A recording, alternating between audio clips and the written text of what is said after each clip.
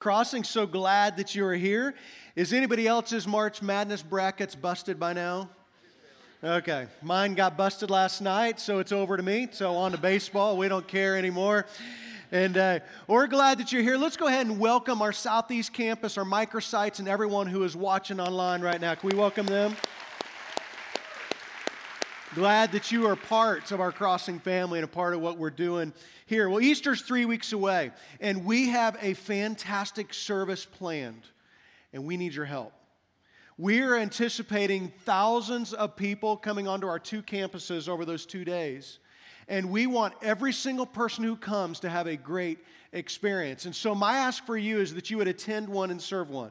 That you would attend one service. If you can avoid the 9:30 and 11 services, that will be helpful for us. But attend one service, bring a friend to come with you, and that you will serve a service. We have areas of service in our guest services, ushers, servers, greeters, parking lot, in our Reach Cafe, and with our Kids Crossing, our early childhood and elementary, that we're expecting hundreds and hundreds of kids that we want to be able to take care of. And so if you're able to attend one and serve one, that would be a great way of just helping people have a great experience. You can sign up in the lobby after this service.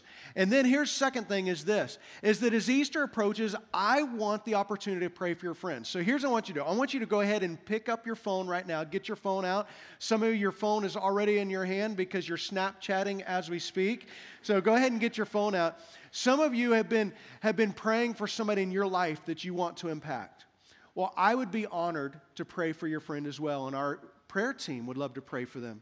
We have an email address here that if you email me their name, you can text it to me, email it to me, that I will be praying for every single person that you send me as I'm working for my Easter message. Our prayer team will as well. We want to come alongside you and pray for those people that you are involved in your life. So I want to give you just a second, just to kind of put that in there into your phone so you can email that to me and email me those names that I can pray for. Well, meals are a big deal. It doesn't matter whether you cook a big meal or whether you order pizza out, that what happens around the dinner table is important. That for my family, these days, the only time we can get everyone around the table at one time is Sunday at lunch. And so that's become a special time for us, kind of a big deal as we get all of our family around together that one time. But when our kids are growing up, dinner time was kind of that sacred time for us. As often as we were able to, we tried to have dinner together. And one of the traditions in our house is we would share the highlights of our week. That you could not get up from the dinner table without sharing a highlight. And I was the judge at whether your highlight counted or not. Because sometimes my kids would go, "Dad, my highlight is being able to sit down at dinner with you." I'm like, "Nope, does not count. You have to come up better than that." Well, it was during those moments that we would talk about the difficult relationships that they were navigating.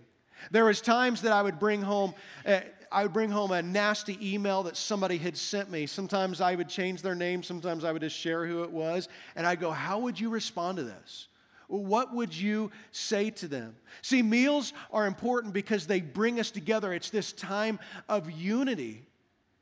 And today, we're going to hit maybe the most famous meal of all time, the Last Supper. If you have your Bibles, I want you to turn to Mark chapter 14, that we've been walking through the life of Jesus, and we are just footsteps away from his crucifixion.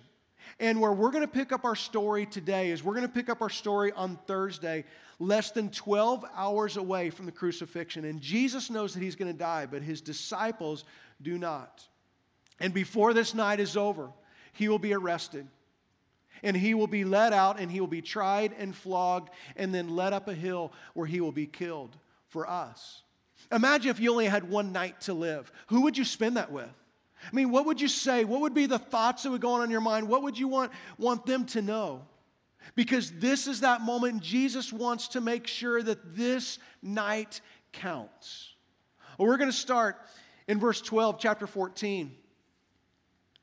It says, "On the first day of the festival of the unleavened bread, when it was customary to sacrifice the Passover lamb, Jesus' disciples asked him, 'Where do you want us to go and make preparations for you to eat the Passover?' Now, the Jewish people had several festivals, and this particular festival, the Festival of the Unleavened Bread, lasted for 7 days. And it started with the Passover meal. And everyone would head to Jerusalem to celebrate this, and so it was estimated that there would be over 1 million people in Jerusalem at this time, and so there's no room for anybody to go. So the disciples are like, you need to tell us where you think we can find a room that we can celebrate this. So he sent 2 of his disciples, telling them, go into the city, and a man carrying a jar of water will meet you. Follow him. Now, ladies, I don't mean to upset you, but back in those days, men did not carry water. That was a woman's job. And they would carry the water on their head. So Jesus says, I want you to go in and I want you to find a man who's carrying water, and that's your sign. You follow him. And so they do. They go in there, and so they're probably looking around and seeing all these women who are making all the preparations for the meal, carrying all the water, until they finally see this guy who is carrying water, and they follow him. Verse 14, it says, Jesus says, say to the owner of the house he enters. The teacher asked, where is my guest room? Where may I eat the Passover with my disciples? He will show you a large room upstairs, furnished and ready. Make preparations for us there. Well, there's reason to believe that this guy carrying the water might actually be Mark, who's writing this gospel to us. His mom was wealthy. We think that she's probably the one who owned this upper room. And so Mark shares with us details that nobody else shares with us. So we think that this actually could be him. But almost certainly later on in the chapter, when Jesus is arrested and the soldiers grab the cloak of a young guy and he runs out of the garden naked, that's Mark. That's Mark's signature to his gospel. He is that naked guy running out, that he is part of the eyewitnesses that see this. Well, this upper room would have been a secret location because by this time there is many who are trying to kill Jesus. Verse 16, it says, the disciples left, went into the city, found things just as he had told them. So they prepared the Passover. Now, to fully understand this event, we need to understand the Passover. So we want to rewind 1,300 years to the book of Exodus. The Israelite people were slaves to the Egyptians. They'd been slaves for 400 years. They were under the slavery. They called out to God in desperation for God to free them. So God calls Moses as the man who's going to lead them out. Calls them through a burning bush. And as he begins to speak to Moses through this burning bush, he says, I want you to go to Pharaoh. And you say to Pharaoh, let my people go. And so Moses does. And Pharaoh refuses to let him go. And so God begins to send the 10 plagues on Egypt. You remember the first ones where the Nile River turned into blood, that the water turned into blood. And then it was frogs and gnats and flies and hail. But the 10th plague was the most severe. The 10th plague was an angel of death. It was the judgment on Egypt. And God said he was going to send an angel of death to every household in Egypt. And the angel was going to kill the firstborn of every single family. The firstborn son, the firstborn slave, the firstborn cattle. They were all going to die. But for God's people, God told them to go out to their flocks and find the very best lamb. To find a lamb without any kind of a blemish or any kind of a defect, and they were to kill it. And to sprinkle the blood of the lamb on the doorpost, and the angel of death would pass over their house. That's where the name Passover came from. Well, whenever I read the story, I cannot just envision myself there and trying to see what that must have been like. Imagining my own son, because I have a firstborn son. And imagining taking him out to the field and we're picking out the very best lamb together. And then as we prepare to kill it, my son says, Dad, why are we going to do this? Why would we kill an innocent lamb? Say, son, it is either the lamb or it's you. And we take the lamb, sprinkle the blood on the doorpost, and the angel of death will pass over us. Well, that's exactly what happened. They kill the lamb, and they sprinkle the blood on the doorpost, and the death angel passes over. And Pharaoh finally lets the people go, and God delivers his people. And God wanted them to remember their deliverance. So every year they celebrated the Passover meal. The lamb would be slain to remember the blood of the lamb that saved them, to remember how God delivered them. So 1,300 years later, Jesus is with his disciples. They're in this upstairs room, and they're going to celebrate this Passover meal together as they have this opportunity to remember what God has done for them. Verse 17, when evening came, Jesus arrived with the 12. While they were reclining at the table eating, he said, "Truly I tell you, one of you will betray me, one who is eating with me." Now, can you imagine this moment right here? I mean, this is not your typical icebreaker to start a conversation. They're all trying to figure out who is going to betray Jesus, and Judas knew that it was him because Judas had already betrayed Jesus. Judas had already gone to the high priest and said, "How much will you pay me to hand Jesus over to you?" And in that moment, Jesus knew, and Judas knew, and now Judas knew that Jesus knew. See, this would have been like being at a special dinner where you're there with your closest friends. You're all gathered and you're having a great time together. It's great food that you're enjoying. And then the dad stands up and says, "I've received a credible death threat. And in a few hours, I'll be murdered. And by the way, one of you in this room is a part of that plot." I mean, that would put a damper on everything that happened. Verse 19 says, they were saddened. And one of them said, "Surely you don't mean me. Surely you don't mean me." That in all of this, they began to look at each other, and they started to go around the circle. It says, "Surely not I." Peter, who had left Jesus, who had left everything to follow Jesus, says, "Surely not I." James and John, the sons of Zebedee, the ones that they called the sons of thunder. I mean, these are the guys who were boisterous. They said all kinds of things. "Surely not I, Lord." Bartholomew, who said, "Can anything good come out of Nazareth?" says, "Surely not I." Philip and Thomas and Matthew the tax collector and Simon the zealot, one by one, they went around the circle and said, "Surely not I, Lord." Now, to kind of understand what's going on, you have to understand that the table is really low to the ground. The table is low, and they would recline on their side. They would actually recline on their left side on a cushion. And the table would have three sides. It would be made in a U-shaped, and the disciples would have been all the way around this way, and then they would have served food from the open side.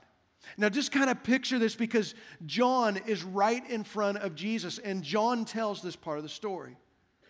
It says, one of them, the disciple whom Jesus loved, this is how John referred to himself, was reclining next to him. And I love this next part.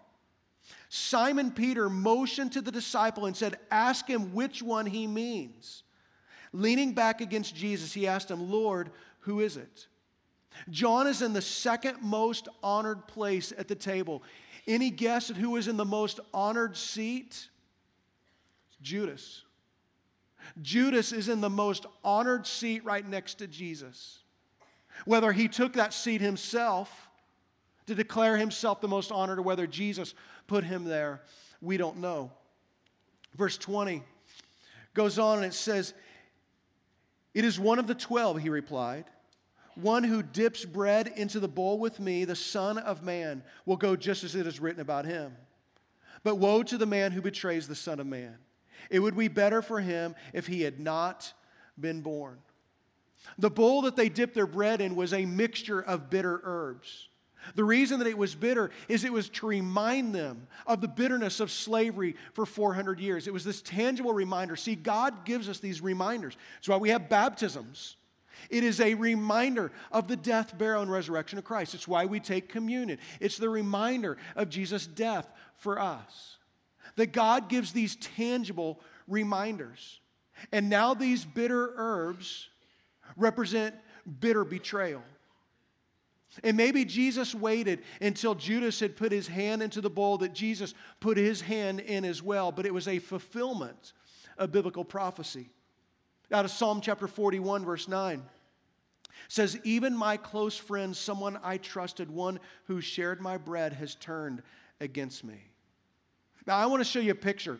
This picture is Leonardo da Vinci's famous painting of the Last Supper. That this was painted between 1495 and 1496. It is 15 foot by 30 foot, this painting right here. And right now, it's on the wall of a monastery in Italy.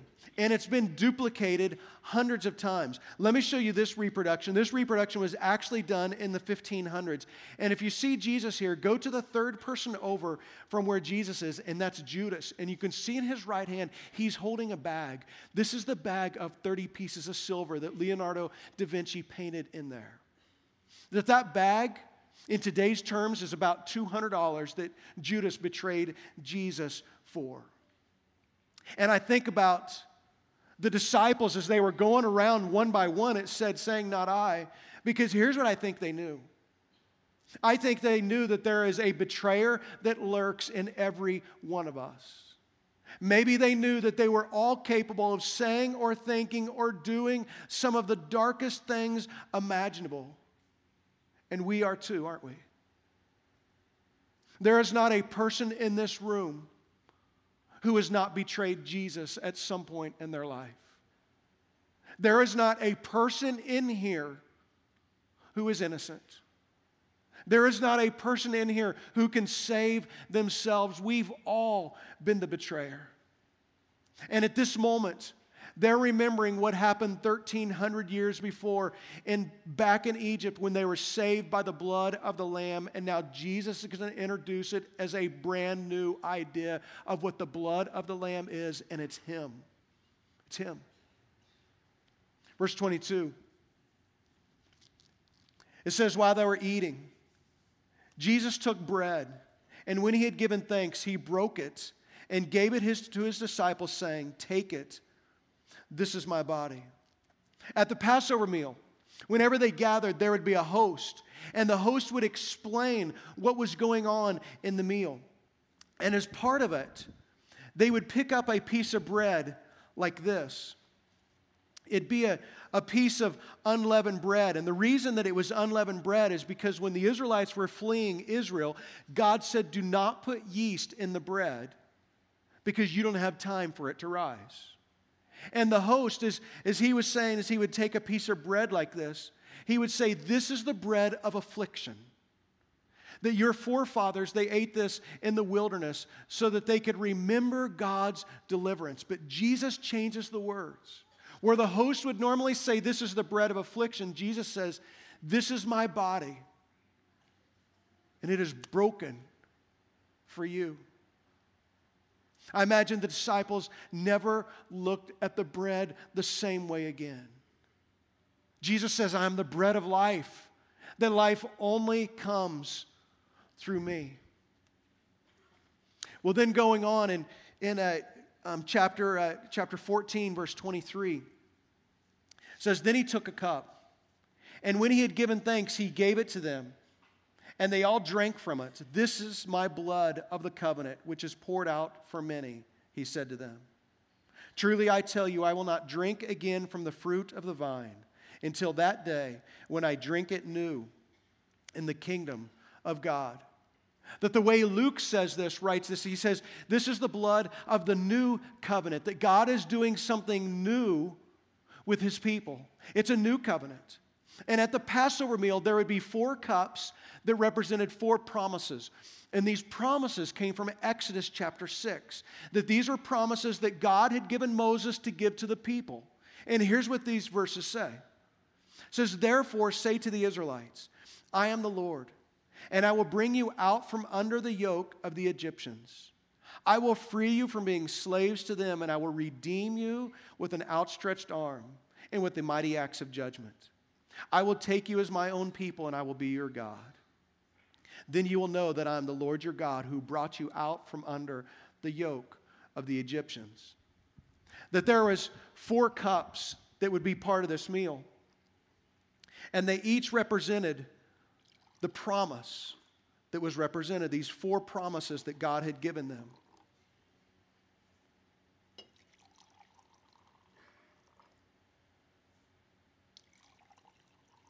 And so this first cup right here, This first cup was the first promise. That this is the promise where God says, I am the Lord, and I will bring you out from under the yoke of the Egyptians. They would drink that together. The second cup, it represented the second promise. And this is the promise that I will free you from being slaves to them. That we are no longer slaves. Let's drink to that. This third cup was this promise that I will redeem you with an outstretched arm and with the mighty acts of judgment. This is the cup of redemption, that God redeems us. And then this fourth cup right here was the fourth promise, that I will take you as my own people, and I will be your God. Now in the night, they drank these cups at different times. This first cup they drank as soon as everybody got to the Passover meal. The second cup is the cup that they would drink as the Passover meal started. This third cup is the cup that they would drink, and they would remember these promises after the Passover meal was completed. And then this last cup is what they would drink before they all left to go on their way. It's what they did. And each of these cups, they would drink them at different times. Well, when Jesus talks about this being the new covenant, it was this cup right here. It represented redemption. It is the cup of redemption, where Jesus is saying, this cup that you have celebrated for 1,300 years of God's redemption is now redemption in my blood. That you have forgiveness of sins. This is the cup where you are redeemed from. Jesus never drank this cup right here. Because he says, I will not drink of the fruit of the vine again until I drink it with you in heaven, till we drink it anew. And so as I think about all of these right here, I wonder which of these promises you need today. Maybe this is the promise right here, that I will bring you out. That whatever kind of bondage that you're in, how far away that you have gone from God, God says, I will bring you out. I'll bring you out. Maybe for some of you, the promise that you need is that I will free you. That I'm going to bring freedom to you. That I will free you from that sin that has so enslaved you. I will free you from that addiction that you cannot quite get a hold of. I will free you from bitterness. I will free you from the insecurity that you go into every single conversation and relationship. I will free you. Maybe it's this cup right here, that I will redeem you. It's the cup that Jesus held up at that moment. Maybe what you need to hear is that through Jesus you can have your sins forgiven, that you can be redeemed by what Jesus has done for you. Or maybe the promise that you need is this fourth one, where God says, I will take you. That you think that you're no good, you think that you're worthless, you think that you're not good enough, that you're all used up. I will take you on your worst day. You will be my people, and I will be your God. Well, this last verse, verse 26, says, when they had sung a hymn, they went out to the Mount of Olives. And we'll pick up the story there next week. But it was this night in this meal that Jesus instituted communion, so that we'd remember the price that he paid for us. I don't know what the most significant communion experience that you've ever had. I've had a few that have been very memorable for me, but one of the most memorable for me was when I was in Cambodia. I was in Cambodia this last fall. We were on a mission trip. We were working with our partners there. And we came to church on Sunday morning. And so we're in church with these people from a different country, and we don't speak the same language, and our lives are completely different. Where their life is and where our lives were, completely different. As the service started, there was things we just didn't understand. But then when they passed out the communion elements, it didn't matter that we are from a different country and spoke a different language, had different backgrounds. This is what united us. It was the body and the blood of Jesus. And I remember sitting there in that little place as we're surrounded, and I took that bread, that remembered Jesus. And I felt unity with every believer in that room. And as we took the juice together, and today, across the world, there are millions and millions of Christians who will take communion to remember Jesus, and it unites us with them. That our lives may be completely different, but this is what unites us. It's what Jesus did for us. Do you want to know why communion is important? Because we have this amazing capacity to forget. I mean, some of you forget your keys everywhere you go. You're always that person who loses your keys and you know who you are. Some of you forget where you put your glasses and you look all over for them to find that they've actually been on your head the whole time. Or maybe you're like me, you go into a room and you forgot why you went into that room. So you go back to where you were before, hoping you can remember why you had gone into that room in the first place. We just tend to forget. We just tend to forget, and Jesus gave us communion because He did not want us to ever forget. He did not want us to ever forget the price that was paid for our life. He wanted us to remember, and to remember right. Our spiritual lives become so routine. We go through the motions and we do the same thing over and over. And Jesus says, I want you to remember. And if you remember right, you'll remember how real it was once before. And it can be real again. It's that moment when you were so excited about your salvation and it becomes real again. It's the moment that you came back to God after going way off track and it becomes real again. Communion is a time to look around at the body of Christ, that we are all part of a body and we're connected to everybody in this room by one simple thing, through the body and the blood of Jesus. It's what brings us together. Stephen Brown, a Bible teacher, says that the world drinks to forget, but Christians drink to remember.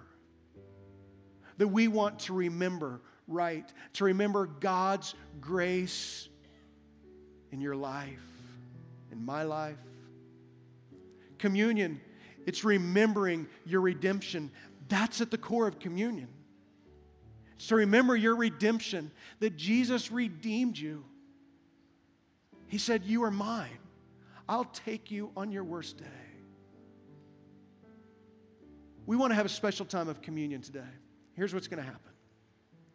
Our usher's going to pass out the bread and the juice, and I want you to just take the bread, take the cup, and I want you to hold them. The worship team's going to come out, and they're going to sing to us. And then I'm going to come back out, and we're going to all take communion together in unity at one time. It's going to be this special time for us. So as the trays come, take a piece of bread, take a cup of juice, and just hold those. And I'll come out in just a minute, and we'll take those together.